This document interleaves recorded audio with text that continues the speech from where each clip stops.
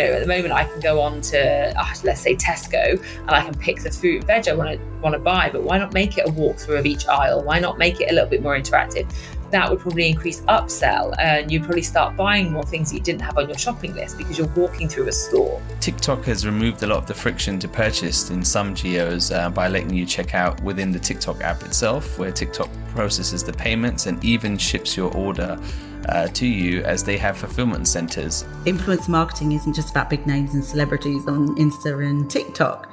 They might have armies of followers, but kind of the engagement levels can be a bit challenging. I go onto Amazon to buy something because I need it really quickly, or I just, you know what you need, and you'll get it on Amazon. And the first kind of 4 rows of things that you can purchase are all sponsored. I never really know, where am I buying things from in Amazon anymore? There isn't an industry that isn't being fueled by AI at the moment, whether that's, ed tech, green tech, health tech. Just put a tech at the end, and I'm sure that it's AI that's fueling it. In 2023, I think it's all about reducing friction, especially if we're in a recession. Big tech will be trying harder to get every dollar from you. At the end of 2023, who or what will I be reporting into, or will I have a job at all? Hello and welcome to episode 36 of Disconnected. Obviously not Jag Sharma. He is still out there learning web development. If you listen to last week's podcast, then you'll know what that's about. But joining me today, we have our co-hosts, Jason Kapadia and Karis Mar is back. Hi, guys. Hello. Good to be back. Yeah, I'm feeling quite disconnected from Jag, being away for 2 episodes. I know. Who knows if he'll make a comeback in 2023. Maybe he's gone for good. We'll see. All right. Well, we are at the end of the year. I think it's quite a privilege, really, that I am back for a one-off episode for a little while, but also to do our end of year pod. And I know last week we covered a lot of what's happened in this year in 2022. And this week we are going to focus more on 2023. So good to get a few other opinions on kind of trends that are upcoming and kind of round off the year. So we'll get right into it, and we'll try and keep it short but sweet and very informative. And Karis, you're back and you're here to start us off with some updates on what you think is going to happen with influencers next year. Oh, yes. Well, I thought I'd talk about influencers because I'm doing a lot with influencer marketing at the moment. So I'm in the Middle East, as you all know, and I think it's a region where influencers are a very strong and powerful marketing tool. What we're seeing, certainly here and I think globally, is that influencer marketing isn't just about big names and celebrities on Insta and TikTok. They might have armies of followers, but kind of the engagement levels can be a bit challenging. And I think also certainly something we've been grappling with is the issues around reputation and brand association. And, I was thinking about it earlier about, you've got some real headlines from this year around Adidas and Kanye, where, that association has been a nightmare. But, inevitably, it still remains a really strong marketing tactic. But I think brands are probably in next year going to move away from this kind of spray and pay approach. And actually, I think that's kind of coupled with consumers demanding more authenticity and relatability. And so this kind of rise of the nano and micro influencers is becoming much stronger. And I'm certainly seeing it in some of the work that we're doing. And what's interesting is obviously they are influencers with, 1,000 to 10,000 followers, or in the micro space, 10 to 50,000 followers. But some of the things that we're starting to see is the engagement levels are so much higher, which in reality makes a lot of sense because it means that that they're delivering content in an authentic way. They're loyal to their audiences, and they talk about what their audiences care about. And they're not afraid of showing their more human side, which is often a bit more fabricated when you're looking at the larger influencers. From some of the research I've done, it's shown that, there's about a 3.69% increase in engagement of those micro influencers, which is obviously pretty key when you're working on campaigns. And for me, I was thinking about it, it's so much about relevance. When you take a mass market product, if you could then use smaller micro influencers, you're able to do a much more kind of targeted, segmented strategy in an efficient way. and identify those nuances of the audiences and find those right influencers to align with those, the brand and their values. And then interestingly, I read a stat around 54% of young Americans are wanting to be influencers moving forward. So it made me kind of think and wonder about whether our feeds are going to be full of our friends and connections, all promoting brands in the next year and the years ahead. And it's everyone just becoming like the modern day door-to-door salesman, if you like. It's just delivered through our social feeds. Yeah, I'm really interested in this. I think as soon as you spoke about it, when we were talking about it during the week, it really reminisced with like 2012 and UGC being kind of the focus, paying smaller amounts for content from, dare I say, nobodies. And so that it's kind of going back to that, isn't it? It's coming back round full circle a little bit. There is nothing that annoys me more than some of the kind of B, C, D list celebrities that I follow who will go from selling, I don't know, washing up liquid 1 minute to diamonds the next minute. And it's so unauthentic and it's just drives you mad. You end up clicking past it. So I do see why it's really appealing. I guess for me, the reach is an interesting one. The engagement might be high, but is your reach as far as you want it to go? And it comes down to having the right strategies in place. And I think more and more brand teams and marketing teams are having to work hand in hand to set a strategy of, are we going mass or are we going a little bit more niche and selling volume to loyal fans versus kind of trying to get acquisition and new fans in. So I think it's a really interesting one. I'll be keen to see whether you become a nano influencer over the next 12 months, see what you might sell to us. Well, it's funny you should say that. I definitely won't be, but I do see, a few people that I follow who they're not necessarily selling yet, but you can see that they're on a trajectory of trying to increase their followers to get to the point that they're going to be able to monetize it, make some money off it in some way. And I'm like, oh, it's all becoming a bit contrived. Actually, my wife is a foodie influencer and has around 10,000 followers on her Instagram, and she gets approached by all these brands, and it's very targeted, like you said, in terms of the niche of the products that they're trying to sell, and they're really trying to make it as organic as possible. But for the brand itself, the brands pay around £100 for a post or a reel or a story, and they could either give a freebie or the cash to the creators, and they actually get a really nice kind of organic story for the actual audience there. But yeah, it's all down to the actual creator itself, that how organic can they make it look, because you see some that are just completely like, this is just an ad, this doesn't match any of my content, or the clever creators really try to sneak it into their content and really try to make it as organic as possible. But again, for the brands itself, sometimes managing so many different nano influencers and creators obviously takes a long time and a lot of effort to manage each one and look at all their submissions, etc. But if you maybe then contrast how much content they get out of their pounds spent, it can be a lot more. It just obviously takes a lot more effort from the marketing department. Yeah, I wonder if, in theory it sounds, or in theory or strategy it sounds great, and then in the execution it becomes almost unmanageable. You've probably got some poor social media manager being broken by the volume of nano influencers they're managing and the content that's coming through. But it's an interesting one. I don't want to become a salesperson though, so you won't be seeing it. You won't be seeing it from me. Don't contact you. No. Well, it leads quite nicely, actually, because I guess to the point of, do we need one person to look at the content and be approving it and things like that? AI is going to make a massive increase next year, and especially AI in marketing. So, Karis, this is another piece that you've kind of been touching on. So maybe you want to take us through what you think is going to happen in that sphere next year. Yeah, I mean, I feel like it's such a huge topic, and scratch the surface with my kind of limited knowledge. But obviously, AI is just talked about everywhere, certainly this year, and will be as we go into 2023 and beyond, of course. And, there isn't an industry that isn't being fueled by AI at the moment, whether that's, ed tech, green tech, health tech, just put a tech at the end. And I'm sure that it's AI that's fueling it.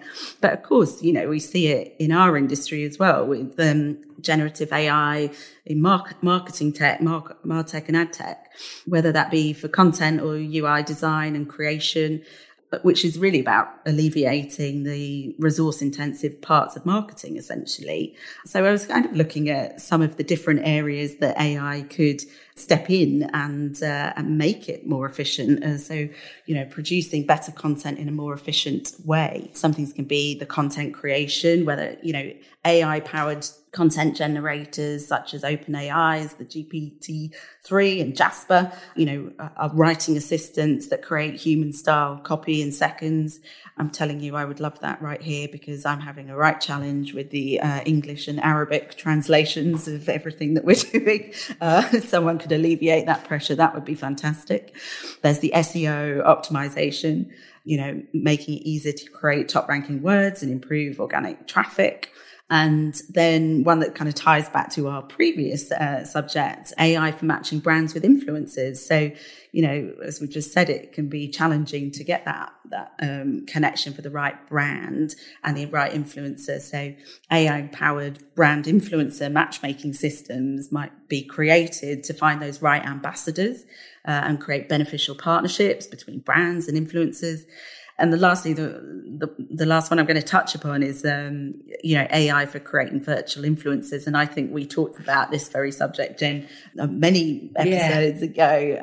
But, we're seeing brands create virtual influencers in the absence of maybe being able to find the right ones the real ones to support their objectives. And obviously AI is fueling those virtual influencers. And so I think, we've had a lot of narrative around Chat GPT in the last week. I don't profess to be an expert on it at all, but there's been lots of questions being thrown around about how big it will be, what role it will play in being disruptive for customer service or content creation or e-commerce, and it being this kind of natural language. So got me thinking about, at the end of 2023, who or what will I be reporting into, or will I have a job at all? Yeah, it's one of those things that in every industry people worry, the robots are coming. Someone's going to take your roles. I was actually reading a lot about it this week just because of this podcast, because obviously I'm not working at the moment, so I've been a little bit out of touch for the last few months. Every time I speak to clients over the last couple of years, I work for a copywriting agency. I can't help you with Arabic, I'm afraid, Karen. But if it's Chinese, then yes, but no. And a lot of people always say, we'll just use Google Translate. Yeah. We'll just use a translation tool or whatever it is. And people ask me whether I get worried whether that's going to take over what we do.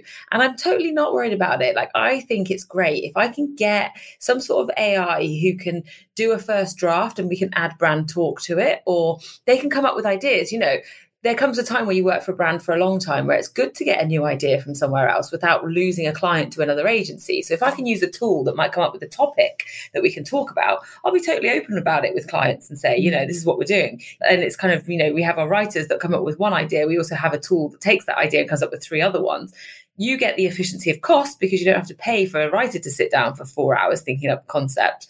And we get another take on an idea that we're already working with.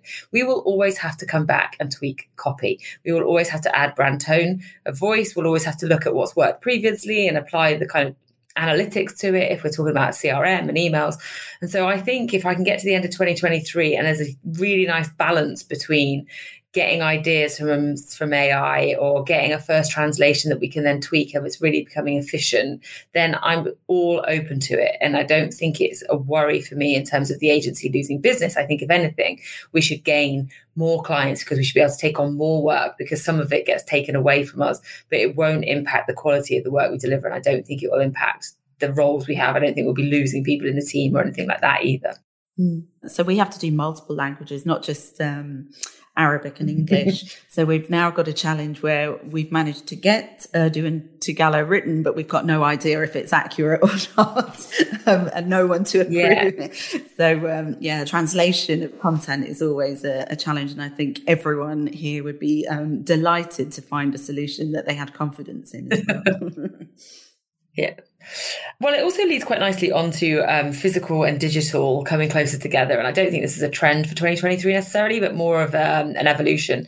And I know we've spoken about a couple of things already in this sphere, especially with autonomous driving and that sort of stuff. But there are a couple of areas I wanted to touch on that I'm going to be looking forward to or kind of keeping a close eye on in the next year. And I think the first one comes down to internal communications. So as I said before, I work in an agency. We do a lot of copy and content creation, and we work for a lot of internal marketing teams.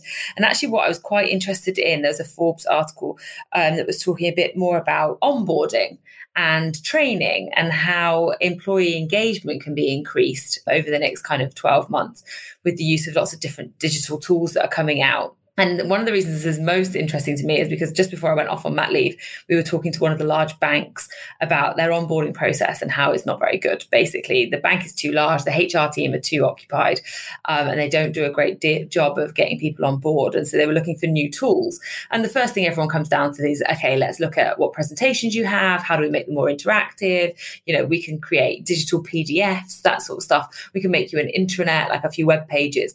But realistically, if we could go a little bit further and we could have things like avatars or a training bot who can kind of go to each new onboarding staff member and say, okay, what do you know already? What don't you know already? Where have you come from? Are you in the industry? Are you not in the industry? And really tailor people's onboarding and communications that they get from their new employer. I think they'll come out of the end of the first month of starting with a company with a much more positive outlook rather than all the generic content you get. And some companies do it really well. You can do face-to-face training, you can do lots of documents that you read, but none of it's tailored. And I think the more tailored you can get with internal comms, the better the comms that those teams will create to push out to external and to kind of B2B, B2C marketing as well. So that is one area I'm super interested in. And the other one is digital twins. And I know this is something, again, we've spoken about, virtual simulations and taking real world testing and putting it into a virtual world to really look at scenarios. F1 cars do it already, weather predictions already do it, and product development. But I think, with things like 3D printing and digital twins becoming a lot more focused and the output of them being a lot higher, I think over the next 12 months, it'll be really interesting to see any areas of improvement in areas that aren't specifically, they don't have to be product development or they don't have to be logistics, which seems to be what it's used for quite a lot at the moment, but it could be in our day-to-day lives. And actually why this came up was because I'm looking to move flat and I was looking at rental. And, now you get a lot of walkthroughs. So rather than just having flat 2D images, you do get 3D images of places you're looking at. Why not take it a step further? If you're going to be going on a holiday and you want to see an experience, you might look at somebody's video of that experience and think, oh yeah, that's great. But could we get 3D models that don't involve headgear? Because I'm not a virtual reality nerd and I don't have headgear to use. So I think over the next 12 months, it'd be good to see how that kind of modeling becomes a lot more mainstream and used in a lot more areas. At the moment, I can go on to, let's say, Tesco, and I can pick the fruit and veg I want to buy. But why not make it a walkthrough of each aisle? Why not make it a little bit more interactive? That would probably increase upsell, and you'd probably start buying more things that you didn't have on your shopping list because you're walking through a store. And so I think things like that will be really interesting. I don't know if you guys have looked at it, if there's any sort of digital twins you're looking forward to seeing in the next 12 months. I think it's going to be really interesting to see where it goes in the next 12 months. I think I'd like to see it accelerate quite a lot and actually be in areas that provide real utility. The couple of kind of brands that I've delved into to experience their metaverse experiences, I looked at HSBC in the UAE where they'd created a wellness hub or something. For me, it was quite an underwhelming experience. It didn't deliver anything that added me any value, both in terms of its proposition, but also its execution. And for me, like as you're talking about onboarding journeys or holidays or shopping experiences, great. They provide real utility and actually really enhance it. And I'm looking forward to seeing it being part of the organization's business model, not just an innovation fad that they're trying to tick, because then it becomes really interesting to me. And I think hopefully we'll start to see that in the year ahead. Yeah, definitely. I think the shopping one's a real interesting one for me, mainly because in Asia, shopper marketing doesn't really exist. You have like when I left the UK, shopper marketing was this whole kind of own industry and it kind of sat alongside experiential and brand. Yeah, exactly. Its own discipline. And here it doesn't really exist. It sits within the brand team. And I think that it loses its way. The experience is really not great in the physical world, never mind the digital world. So we are like eons behind where everyone else should be. It'll be good to see if we can get some kind of experiences out from the US or from the UK or even from Australia and see, what's going to come from there and what we can take on board. And I guess commerce is always evolving. And Jason, social e-commerce was a point you were thinking about next year is going to be huge. Definitely. Well, have you guys ever seen an advert for anything on social media like Instagram and purchased it? I got suckered into buying an amazing looking toilet brush of all things. It turned out to be pretty naff at the end of it. What makes an amazing toilet brush out of interest? It just looks so slick. I've never seen one that looks so amazing. It does look very pretty, but it doesn't clean well. But like usually you're redirected to some kind of third-party site. And if it's a seller that you haven't bought from before, you have to go through the whole onboarding journey and entering all your details to check out. And TikTok has removed a lot of the friction to purchase in some geos by letting you check out within the TikTok app itself, where TikTok processes the payments and even ships your order to you, as they have fulfillment centers. So they can control the whole experience, and this seems to be taking off. And also this has caught the eye of the largest online retailer, and they want their bit of the pie because Amazon is launching a new Inspire feature of continuous reels of photos and videos to showcase its products to customers, and they're trying to mimic the success of TikTok that they've had in social commerce. And what's good here is that Amazon actually knows your purchase history and browsing history, so the feed will be tailored to your interest and probably using some of the AI you were talking about, Jen. But when you look at TikTok, I mean, it knows things that you like, but not necessarily that you want to buy. So that this is where Amazon potentially has a bit of advantage, and users can actually even like a product, like a reel and stuff like that. And I've seen AliExpress doing something similar like this. And global social commerce sales are expected to be about 1.2 trillion in 2025, up from 492 billion in 2021. And in 2023, it's predicted that half of social media users are expected to make a purchase. So in 2023, I think it's all about reducing friction, especially if we're in a recession. Big tech will be trying harder to get every dollar from you. Have you guys bought anything from social media sites? I have. I get suckered into it like you. There's things I've bought a beach bag before from Instagram. So I do get suckered into it. And there are some ads I actually don't mind watching because it's stuff that I actually quite like and could go on to purchase. I maybe not do it through the platform, but afterwards I might go looking for it again.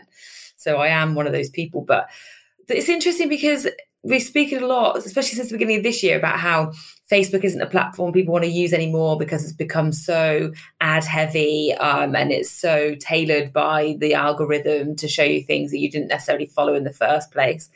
And Amazon actually now really annoys me. I go onto Amazon to buy something because I need it really quickly, or I just, you know what you need and you'll get it on Amazon. And the first kind of 4 rows of things that you can purchase are all sponsored. And so I never really know, where am I buying things from in Amazon anymore? Is it just a reseller of other shops and, it's done through ad sale or through media revenue? Or am I still able to make purchases on Amazon in the same way I used to? I actually don't know the answer to that, and I probably should. So I'm worried that if social becomes the same, are you just going to end up with a lot of sponsored content or ads, and you're going to end up falling out of love with the platform because it's not there being used for what you want it for? Yeah, I'm not a big shopper on social. We have delivery challenges and all sorts over here. But I think much to your point, really, Jen, I start to be cynical about actually where I'm buying from. The number of things that I've purchased from Amazon, and then I discover I've got a month till it arrives from the US when I thought I was actually buying it from Amazon. And, I've only really recognised that when I've gone to check where my order is. So, but I think, as you say, I think it's only going to increase in the year ahead. I think it's kind of semi-dangerous for everyone that's scrolling through and needs little temptation. And before we know it, we'll all be, just hitting pay now and a bit like the, drunk online shopping, where everyone ends up with the with the random purchases.